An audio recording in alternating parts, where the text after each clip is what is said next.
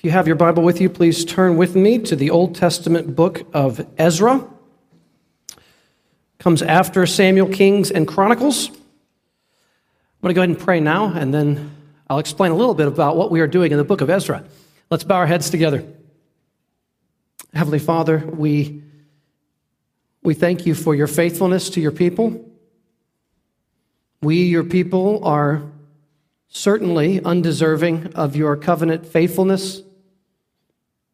We are certainly undeserving of you sending your Son Jesus to rescue us. We are undeserving of the gift of the new birth that you've given to all in this room who know you truly. We are undeserving of every breath and every heartbeat, undeserving of being gathered together with your people on another Lord's Day and to have a copy of your word in front of us. God, you are so kind and faithful and gracious to us. I pray as we begin a journey through a new and lesser, perhaps known book of the Bible, that you would continue to show us that all Scripture is God-breathed and profitable. It is useful for correcting, for rebuke, for encouragement, and for upbuilding, that the man of God might be thoroughly equipped for every good deed. So be with us now. We pray this in Jesus' name. Amen. Just so you know where we are going, we're going to do a summer sermon series in the book of Ezra in the Old Testament. I just want to footnote, there will be a few times throughout the next 3 or so months where we will go back to Matthew here and there a few different times, a couple times in May. Those will be times where I won't be able to be here on a Sunday to preach. But for the most part, we're going to be in Ezra over the next few months. And I want to say a word about this sermon series. Doesn't Ezra just bring a smile to your face? You're like, we're going to Ezra. Okay. So why are we going to the book of Ezra? Well, let me just say from the get-go here that we've spent the last 8 months or so walking through the Sermon on the Mount, Matthew 5-7. One of the most absolutely incredible and applicable sections of Scripture you could ever find. I mean, you read the text and you are immediately applying it to your life. You can immediately do that. And that was great. I loved being able to be a part of that and to study that with you over the last several months. But I wanted something almost the opposite. I wanted something very different for a few months this summer. And so I just want to warn you, through these sermons, especially in the front end of these sermons, there's going to be a little bit more of historical background than I would normally have been doing in the last year to set the stage as to what exactly is happening, to make sense out of the events that we are reading about. If you're like me, books like Ezra are often books that we skim through quickly because we sometimes just don't know who these kings are and what these events are and why this matters. And so I hope that there will be some clarity on that in the next few months. I know I prayed this. I know this is something when you put it to the test, it always proves true. But I wanted to put to test the idea that all Scripture is God-breathed and profitable. There is no chapter of the Bible that is completely irrelevant to us and to our lives. There is no part of Scripture that has nothing whatsoever to do with the redemption in Christ. And so all Scripture is profitable. And honestly, we've been in the New Testament a lot recently, and that's great. I love the New Testament. But we got 66 books in our Bible, and I want to go to both Testaments. So I wanted to spend some time in the Old Testament as well. I also think it's a good exercise to see how events in that covenant connect to and relate to us in the New Covenant era. And that's one of the things we will be looking at is themes that run from the beginning to the end of the Bible, and those themes pass straight through Ezra, and they find their way ultimately to Jesus and to us today. Now, originally, the vast majority of scholars agree on this. There's good evidence that Ezra and Nehemiah were originally one book. In the Hebrew Bible, they were one book. Ezra hyphenated Nehemiah. Just Ezra and Nehemiah was one single book, and I think that's probably correct. If the Lord is willing, perhaps next summer we will go through Nehemiah. Who knows? But we're not going to go to Nehemiah right now. We're going to work on the 10 chapters that we have in front of us in Ezra. It was not actually separated into 2 books until the 200s AD by Origen. So we have very strong evidence of it being one book originally. So I find Nehemiah gets a lot of time. Ezra gets almost none. So I want to start at the very beginning of that 2-part book. Now let me say some things. I don't know if this will encourage you or discourage you. Ezra and Nehemiah are not directly quoted in the New Testament at all. Say, wow, okay. How about this? There are 0 miracles recorded in Ezra and Nehemiah. Not one miracle in either of those 2 books. And I think that can cause people to bypass them at times. But let me say this. These books are actually incredibly relevant to us. Because I don't know about you, I don't tend to experience genuine miracles every other day of my life. Those are pretty rare, few and far between. When you see genuine miracles, although I'm not against praying for those things, they're not a regular, everyday part of our life today. But here's what is an everyday part of our life. Tell me, what do you think about this? In Ezra and Nehemiah, we see God's providence over world affairs on full display. I'll just tell you, I did not plan to pick a book that emphasized God's providence since we're doing a Sunday school series on God's providence. I did not plan that. When I started studying Ezra, the providence of God is on every page of Ezra. There it is. Again, how about this? Opposition to genuine believers who want to do what is right. Is opposition a common theme today in our world to Christians who genuinely want to do what is right and biblical and godly? That marks all the book of Ezra and Nehemiah. Every time there's an advance, there's a setback. Does that sound like our lives at all? You make a step forward and then there's opposition or pushback. How about the theme of prayer? There are some amazing prayers. You ever hear about the 9s? Daniel 9, Ezra 9, and Nehemiah 9? Those are 3 chapter-long amazing prayers, and they are worth study. Daniel 9, Ezra 9, Nehemiah 9, those 3 9s are phenomenal Old Testament prayers about God's work in the world and of the need of repentance. That is a common theme that we're going to see in the book of Ezra and Nehemiah. There is a common theme, a need for repentance amongst God's people. When it looks like there's going to be success, it looks like we're reaching this amazing level, there are setbacks, not just from outward opposition, but guess what? From inward sin amongst the covenant people of God. Those are the most sorrowful and challenging of all setbacks, aren't they? I mean, think about it. It's one thing to receive pushback from outside, but isn't it another thing to deal with the sin inside? That's a whole nother, and that we will see both of those in the book of Ezra. And here's another thing that I find truly moving in the book.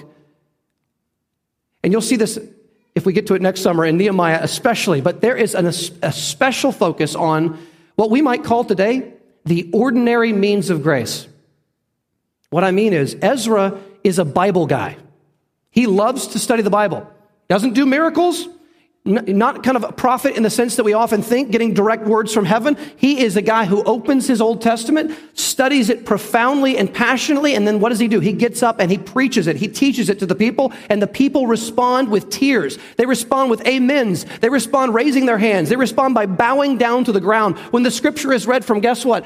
Sunrise until midday. They have a 6-hour Bible reading, and this happens multiple times in these books, and the people are broken by God's word. They are humbled by God's word. They have a desire for God's word, and they are led to repentance through God's word. Is that relevant to us today? Absolutely it is. You see a lot of the things that we would think of as ordinary parts of the Christian life that are extraordinarily revealed in this book. So that's why the book of Ezra.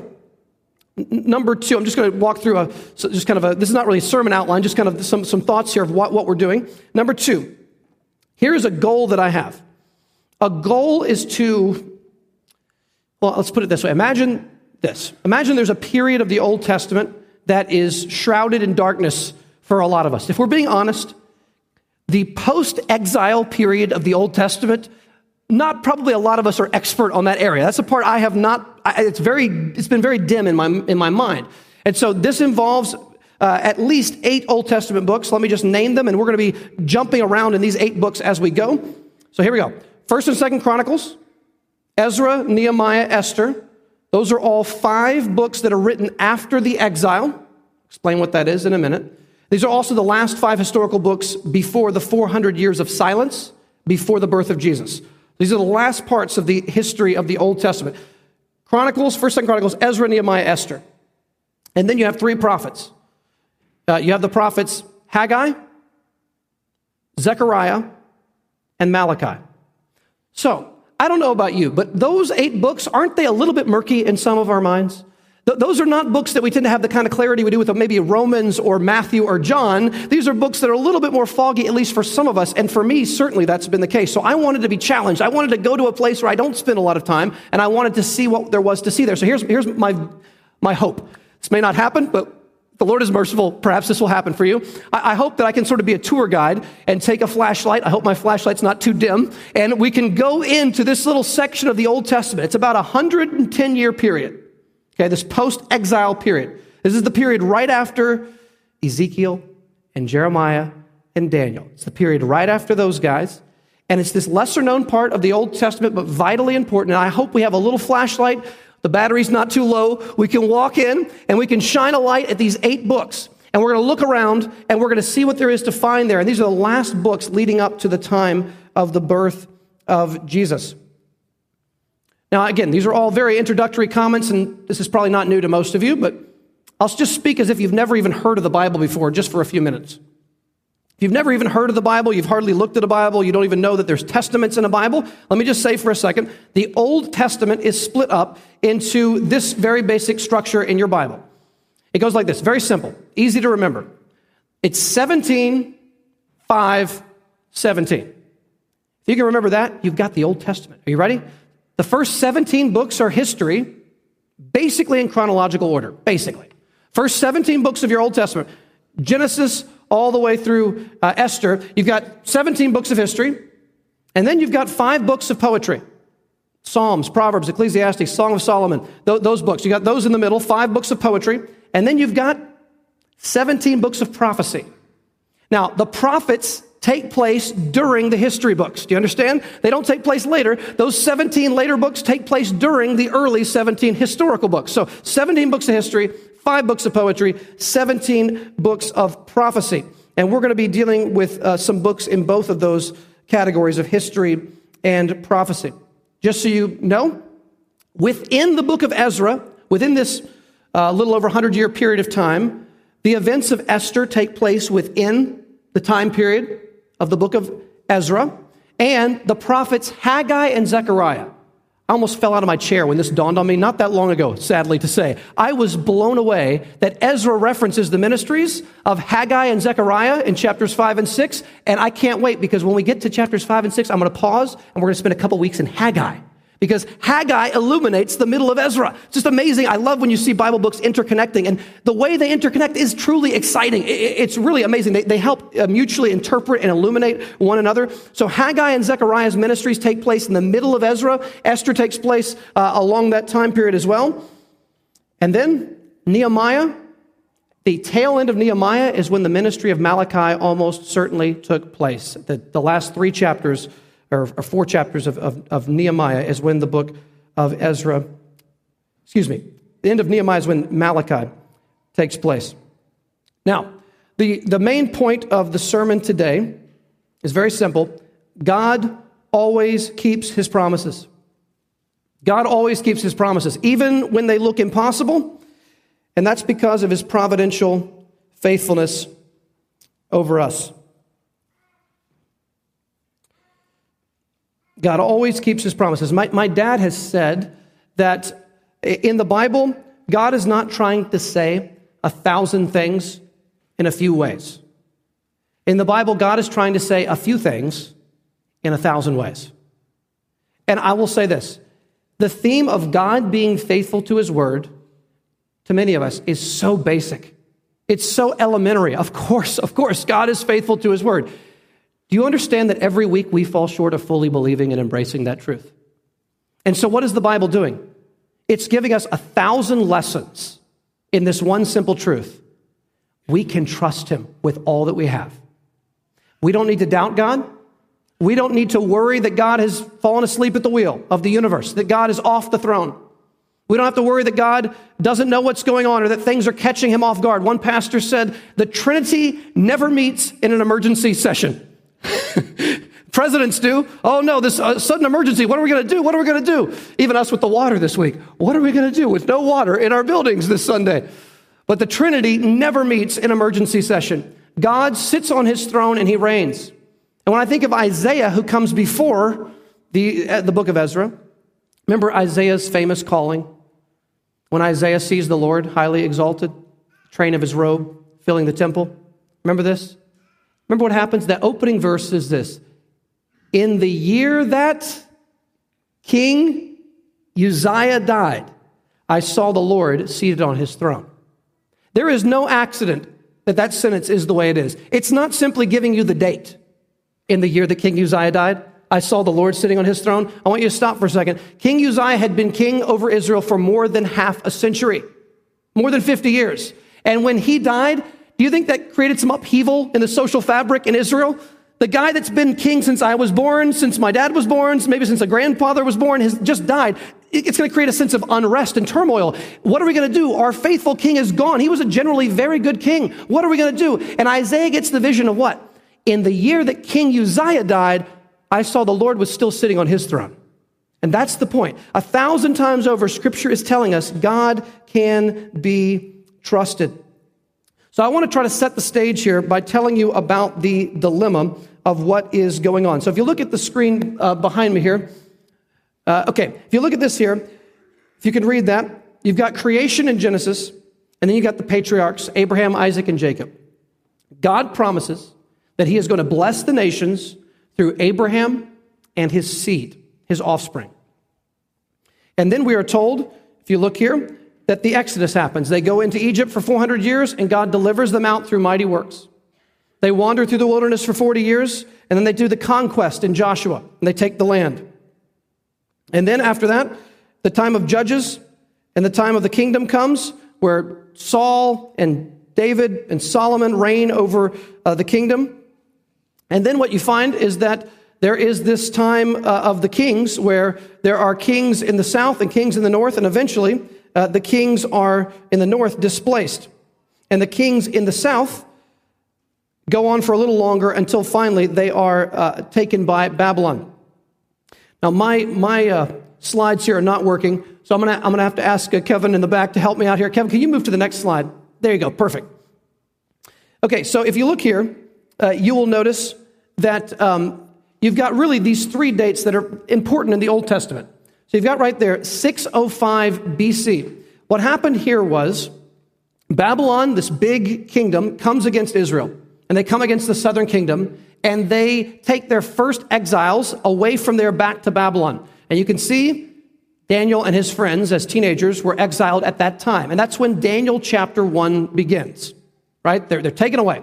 But that's not the only time people were taken captive. It happened again. In 597 BC, Ezekiel is taken into exile. And the book of Ezekiel begins really around this time. As Ezekiel is taken now into Babylon, Daniel working in the palace with Nebuchadnezzar, Ezekiel working more among the common people as a prophet. During this time, where's Jeremiah? Jeremiah is in Jerusalem, trying to get those few remaining people there to truly repent, and they were refusing to do so. Now, 586 is a very important date in Israel's history. This is the time when Babylon came back for the third time, and what did they do? They completely destroyed the city of Jerusalem. They destroyed the temple. They burned and razed it to the ground. They absolutely obliterated Solomon's temple, which would have been an absolutely unthinkable thing. Now, let me just talk about that for a brief moment. See, we sometimes can think of temples as like church buildings, you know? When the water isn't working, you think, oh, that's troublesome. If the whole building were to be burned down, that would certainly be an upsetting event. But that is nothing like the temple of God being destroyed in Israel. See, the temple is where God actually, his glory actually dwelt with his people. See, we are spoiled in a glorious way to have the Holy Spirit residing in us personally today and corporately. That is something Israel could hardly dream of. But God was residing inside the literal Holy of Holies in the temple. And once a year, blood was put there above the angels on top of the Ark of the Covenant, because that is where God dwelt amongst his people. And for God to leave the temple and for it to be destroyed was a truly upsetting event for the nation of Israel. And so that is where you find yourself at. And for decades, this goes on, and the people are no doubt feeling hopeless. They are feeling afraid. And they don't know, in many ways, what to do. Look with me, if you're to your left, end of 2 Chronicles, right to your left of Ezra. I want to read a few verses here about this moment in Israel's history. This is at the very end, as Babylon is coming in to take control. This is 2 Chronicles chapter 36, verse 1.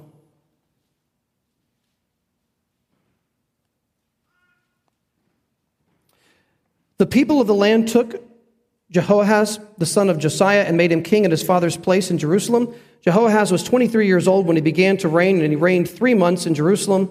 Then the king of Egypt deposed him in Jerusalem and laid on the land a tribute of 100 talents of silver and a talent of gold. And the king of Egypt made Eliakim, his brother, king over Judah and Jerusalem, and changed his name to Jehoiakim. But Necho took Jehoahaz, his brother, and carried him to Egypt. Jehoiakim was 25 years old when he began to reign, and he reigned 11 years in Jerusalem. He did what was evil in the sight of the Lord his God.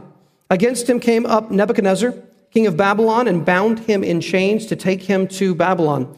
Nebuchadnezzar also carried part of the vessels of the house of the Lord to Babylon and put them in his palace in Babylon. Now the rest of the acts of Jehoiakim and the abominations that he did and what was found against him, behold, they are written in the book of the kings of Israel and Judah, and Jehoiachin, his son, reigned in his place. Jehoiachin was 18 years old when he became king, and he reigned 3 months and 10 days in Jerusalem. He did what was evil in the sight of the Lord. In the spring of the year, King Nebuchadnezzar sent and brought him to Babylon with the precious vessels of the house of the Lord, and made his brother Zedekiah king over Judah and Jerusalem. Zedekiah was 21 years old when he began to reign, and he reigned 11 years in Jerusalem. He did what was evil in the sight of the Lord his God. He did not humble himself before Jeremiah the prophet, who spoke from the mouth of the Lord. He also rebelled against King Nebuchadnezzar, who had made him swear by God. He stiffened his neck and hardened his heart against turning to the Lord, the God of Israel. All the officers of the priests and the people likewise were exceedingly unfaithful, following all the abominations of the nations, and they polluted the house of the Lord that he had made holy in Jerusalem. The Lord, the God of their fathers, sent persistently to them by his messengers, because he had compassion on his people and on his dwelling place. But they kept mocking the messengers of God, despising his words and scoffing at his prophets, until the wrath of the Lord rose against his people, until there was no remedy. I just pause there. Note this fact. People sometimes speak of God in the Old Testament as being particularly wrathful. Now, I want to say just the opposite is the case. In the Old Testament, we see the patience of the Lord in an astonishing way. Judah had been living in a state of almost constant rebellion against God for something like 800 years, at the time when God finally judges them and sends Babylon against them. So God patiently waits, century after century. How would your patience be doing, by the way, in this regard?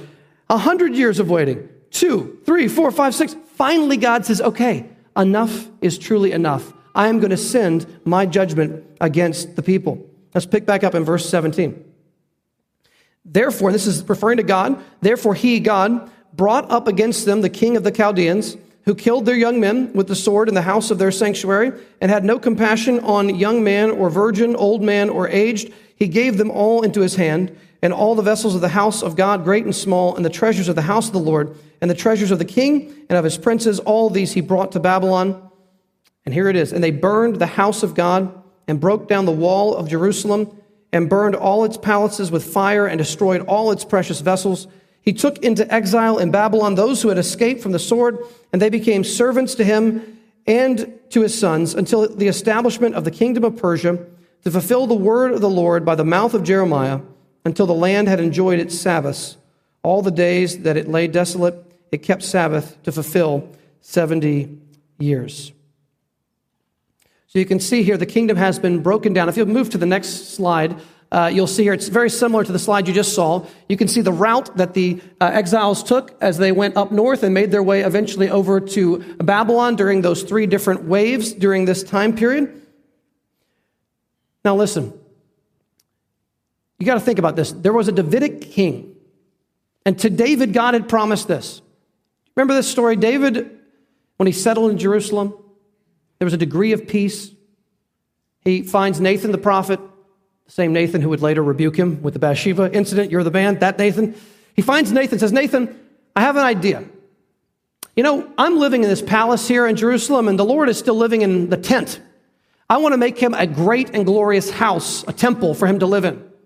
And Nathan says, sounds good to me. Do what is in your heart. And then that night, the Lord says to Nathan, Nathan, you didn't ask me If that's what I wanted, you just kind of said, that sounds good. So actually, Nathan, I don't want David to build the temple. I want his son Solomon to build the temple, but I've got a message for David. I want you to tell David this message. Now imagine you're David. The Lord says to him, David, you want to build me a house? I'm going to let your son do that.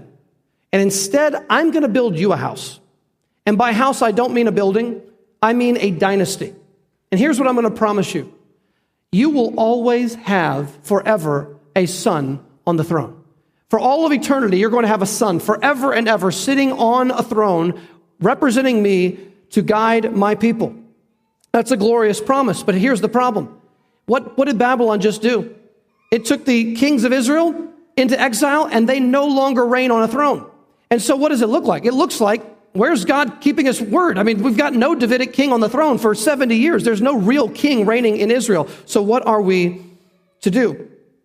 Turn with me to Psalm 89. This is to your right, Psalm chapter 89. And this is the kind of psalm that would have been written and would have been sung during the exile, when no Davidic king is reigning on the throne and the house of David seems to have been dismantled by Babylon. It's worth reading the whole psalm, but I will just read some segments here. Look at verse 20. Psalm chapter 89, verse 20.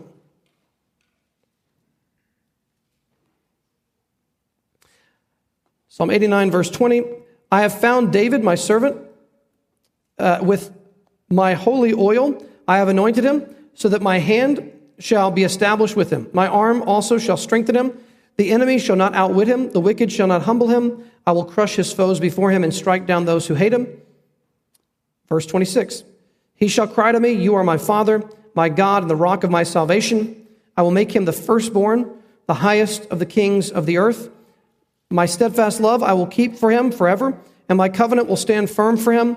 I will establish his offspring forever, and his throne as the days of the heavens. Skip down to verse 35. Once for all, I have sworn by my holiness, I will not lie to David. His offspring shall endure forever. His throne as long as the sun before me, like the moon it shall be established forever, a faithful witness in the skies. Now that sounds great, but then here's the truth of exile, verse 38. But now you have cast off and rejected. You are full of wrath against your anointed. It's the same word for Messiah there. You have renounced the covenant with your servant. You have defiled his crown in the dust. You have breached all his walls. You have laid his strongholds in ruins. All who pass by plunder him. He has become the scorn of his neighbors. You have exalted the right hand of his foes. You have made all his enemies rejoice. You have also turned the back edge of his sword, and you have not made him stand in battle. You have made his splendor to cease and cast his throne to the ground. That's what Babylon did. Verse 45, you have cut short the days of his youth and have covered him with shame. How long, O Lord, will you hide yourself forever? How long will your wrath burn like fire? Remember how short my time is. For what vanity you have created all the children of man. What man can live and never see death? Who can deliver his soul from the power of Sheol? Lord, where is your steadfast love of old, which by your faithfulness you swore to David? Remember, O Lord, how your servants are mocked, and how I bear in my heart the insults of all the many nations with which your enemies mock, O Lord, with which they mock the footsteps of your anointed. Blessed be the Lord forever.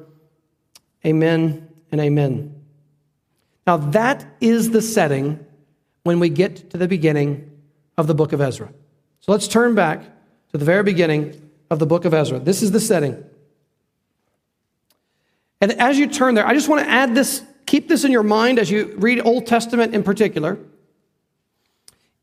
Back then, it wasn't that people believed in God, capital G. People believed in all kinds of gods.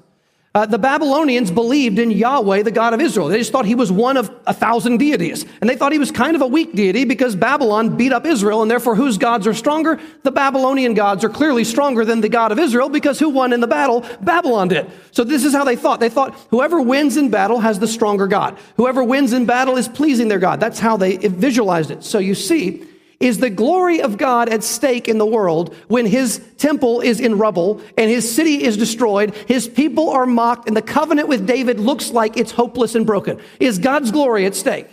Yes, and so listen, God will act for the good of his people and for the glory of his name, because God's glory and his promises to his people are connected together. If God lies, he is dishonored, and God, of course, can never lie. God does not and cannot lie. But if God were to break his promises to his people, then God would be dishonored and his people would be destroyed. And so God's glory is at stake. And for 70 years, the tension mounts and mounts and mounts. And people are wondering, will God actually be true to his promises? And there's a voice speaking. You don't have to turn here. I'll read briefly. And my guess is almost everyone in this room knows Jeremiah 29:11. Behold, the plans I have for you, says the Lord. You know that verse? I just want to read the context around that verse just briefly. You can listen. If you don't want to turn there, you can just listen real quick. Here's what Jeremiah says. He's talking to the people in exile during those 70 years. And let me just say, until Jeremiah speaks from God, they don't know it's going to be 70 years. It could be forever, for all they know. So here's what Jeremiah says. For thus says the Lord, when 70 years are completed for Babylon, God says, I will visit you, and I will fulfill my word to you, and the promise to bring you back to this place. For I know the plans I have for you, declares the Lord. Plans for welfare and not for evil, to give you a future and a hope. Then you will call upon me and come and pray to me, and I will hear you.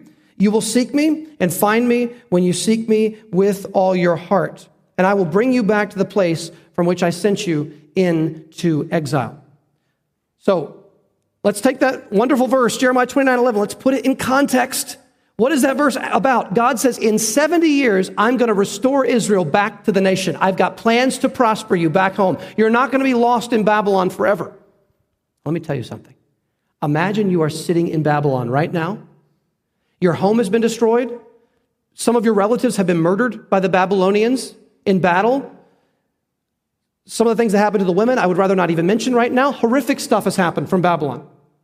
Perhaps some of your children have been killed by Babylonian soldiers. That also happened. You are absolutely wrecked and mourning. Psalm 137, we sat by the waters of Babylon and we wept. And our captives said to us, why don't you get out a harp and play us one of your joyful songs about how great Zion is? And they said, how can we sing the songs of our land in a foreign country? And they're just in despair. And you're in a hopeless state. And yet you know God has promised, in 70 years, I'm bringing you home. You say, God, we've got no strong king. We've got no army. We've got no forces. And no one is on our side. What are we ever going to do? And here's what God says. I am God. I am God. I am Yahweh. I will do this. And he said, it's not possible. Babylon is the greatest empire imaginable. And they've got total control. And they hate our religion. And they hate our God. And they've crushed us. And they're not going to let us go. And they're not going to let us go rebuild. And then this amazing thing happens in the providence of God. God raises up a pagan king, a polytheistic pagan king named Cyrus from Persia. And Cyrus goes to battle with Babylon, and he destroys the Babylonian Empire and takes it over, creating the largest empire of the time. Let's go to the next slide here. You can see on this slide the size. That's an enormous area. The Persian Empire, the purple there, takes over, I think it was the largest empire at that time that had ever existed in the world. Takes over an enormous area, almost going all the way to India, and on the other side going down to Egypt. And Cyrus is absolutely huge. And here's something absolutely amazing. Look in God's providence what God gets Cyrus to do. Ezra chapter 1, verse 1.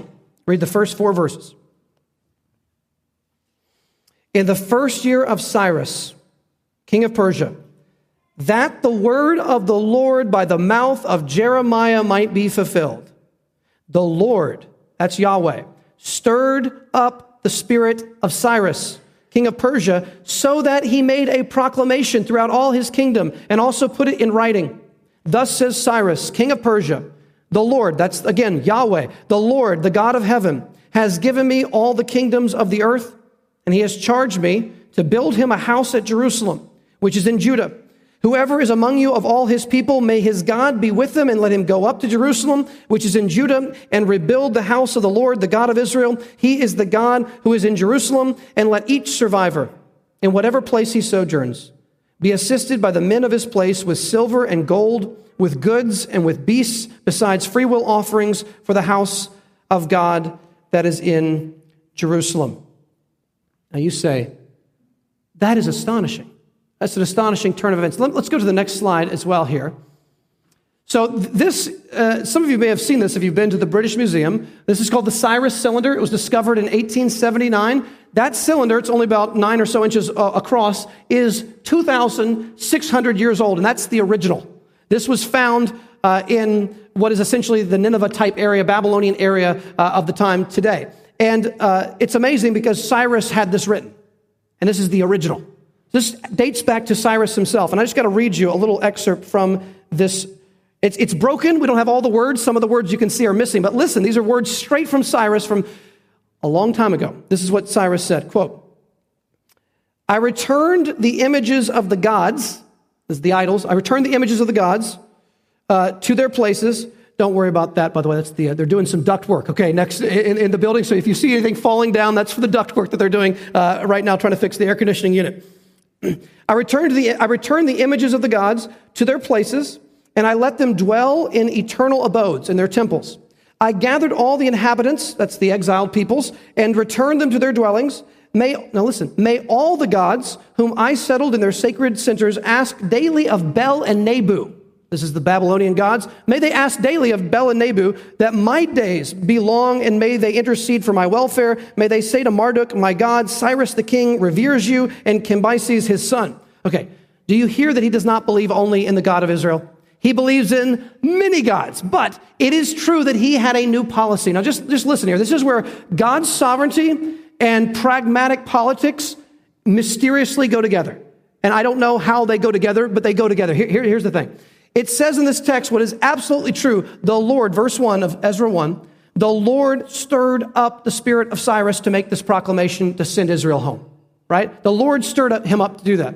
Absolutely true. And yet in Cyrus's mind, he was not doing this truly out of any kind of sincere devotion to Yahweh. Why was he doing it? It was politically expedient. Let's see if this makes any sense, okay? In Babylon, this was their political move. We want to have control. So what do? We destroy everyone's gods and temples and idols. We force them to adopt our religion.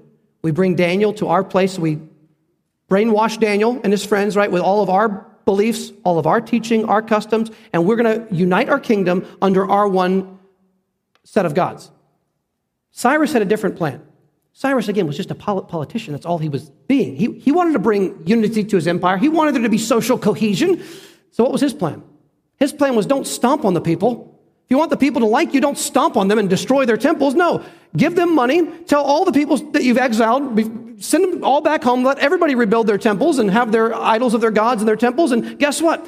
Their gods will be happy with me, and the people will be more happy with me, and the people can live where their ancestors grew up, and they'll have much more morale, and they'll be doing much better in that way. And that's what Cyrus was thinking. But do you see, behind his politicized thinking was God at work behind the scenes, stirring him to do that very thing. And that's exactly what you meant for evil, Cyrus, God meant for good. That's exactly what happened in this particular scene. So I want to come to a conclusion here with a few takeaways. Number one, Proverbs 21, verse 1. The king's heart is a stream of water in the hand of the Lord. He turns it wherever he will. Now listen, the last few years in particular, we've seen some unsettling things in the political world. I won't go into detail right now, but I'm pretty sure you know what I'm talking about. There are some unsettling things that are going on in our culture and really across the Western world right now. Here's what we know. We are right to think carefully about those issues, to be wise as serpents and innocent as doves. We can engage at whatever level we can engage and try to make whatever difference we can make. But at the end of the day, when we've done our responsibility, we cannot be locked in paralyzing worry and fear about the future. We have to know that, listen, when Nebuchadnezzar comes to attack, God stirred him up to do that. That's what it said in 2 Chronicles. God sent him. And when Cyrus frees the people for good, God stirred him up. So whatever chaotic circumstances are going on, we have to trust that God is in control. Whether they seem pleasing or displeasing, whether they're confusing or they are illuminating, we have to trust that once we've done our responsibility, we can pray for our leaders. We should pray for them. 1 Timothy 2, pray for the kings and those in authority that we might live peaceful lives. Absolutely. But at the end of the day, we cannot be locked into worry and fear about the future. I think of Luke chapter 2, the Christmas story. In those days, a decree went out from Caesar Augustus that everyone has to be registered in their family's hometown. That was done out of nothing but self-serving political purposes. Caesar was being egotistical when he made that decree, troubling many, many people, displacing families, just so he could figure out his census numbers, essentially, right? That's what he was up to. That was sinful. Caesar Augustus was no believer. But did God have a plan behind the scenes? There was a prophecy. The son of David would be born in Bethlehem. And so God had to get Joseph and Mary out of Nazareth, down south into Bethlehem for the birth of Jesus. And so what does God do? God could have done that in 1,000 ways. But God flexes his providential muscle and says, I'm going to take the most powerful man on earth, and I'm going to get his decree to bring the Messiah, my son, to the right town so that I can fulfill Micah chapter 5, verse 2. That is astonishing. And if God is sovereign over the kings of the earth, is he not sovereign over the coworker that you sit next to every day? Is he not sovereign over your neighbors, your friends, your family? He is sovereign behind the scenes, and we can trust him. We can trust him. I want to wrap up in the New Testament. Turn with me to 2 Peter, way back in your New Testament, 2 Peter chapter 3. 2 Peter chapter 3.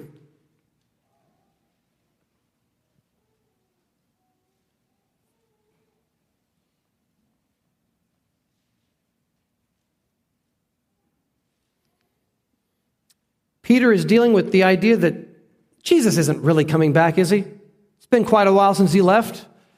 And there are scoffers mocking the second coming of Christ. So let's look at this one example of a promise from God that can be a struggle for people to believe. Jesus is truly, physically, visibly coming back. How do we struggle if there's doubts someone has about that promise? 2 Peter chapter 3, verse 1. This is now the second letter that I am writing to you, beloved. In both of them, I am stirring up your sincere mind by way of reminder. God keeps his word. Verse 2, that you should remember the predictions of the holy prophets and the commandment of the Lord and Savior through your apostles, knowing this, first of all, that scoffers will come in the last days with scoffing, following their own sinful desires. They will say, where is the promise of his coming? Return of Christ. For ever since the fathers fell asleep, all things are continuing as they were from the beginning of creation. For they deliberately overlook this fact, that the heavens existed long ago, and the earth was formed out of water and through water by the word of God, and that by means of these, the world that then existed was deluged with water and perished. That's Noah's flood. Let me stop there. Do you think people were doubting that Noah's flood was going to happen? In the wilderness, a man is building a giant boat. Like, this guy is crazy. No, he's trusting God's impossible word will come true. Verse 7, but by the same word, the heavens and earth that now exist are stored up for fire, being kept until the day of judgment and destruction of the ungodly. But do not overlook this one fact, beloved, that with the Lord, one day is as 1,000 years, and 1,000 years as one day. The Lord is not slow to fulfill his promises, as some count slowness, but is patient towards you, not wishing that any should perish, but that all should reach repentance. But the day of the Lord will come like a thief, and then the heavens will pass away with a roar, and the heavenly bodies will be burned up and dissolved, and the earth and the works that are done in it will be exposed. Since all these things are thus to be dissolved, what sort of people ought you to be in lives of holiness and godliness, waiting for and hastening the coming of the day of God, because of which the heavens will be set on fire and dissolved, and the heavenly bodies will melt as they burn. But according to his promise, we are waiting for new heavens and a new earth in which righteousness dwells. I want to close on this point. If there is any part of you that is skeptical about the return of Christ, meditate on this passage and say, Lord, just like the people in Noah's day doubted the truth of the flood, and then the people in the time of exile doubted we're ever going to get out of this place. Let us see your faithfulness. Is there ever going to be a son of David again who will sit on the throne? He was born in Bethlehem. He is now sitting at the right hand of God. David's throne has been lifted back up. God has kept his word, and Jesus will come again to judge the living and the dead, and we must turn and trust in him to be saved and forgiven. Let's bow our heads together.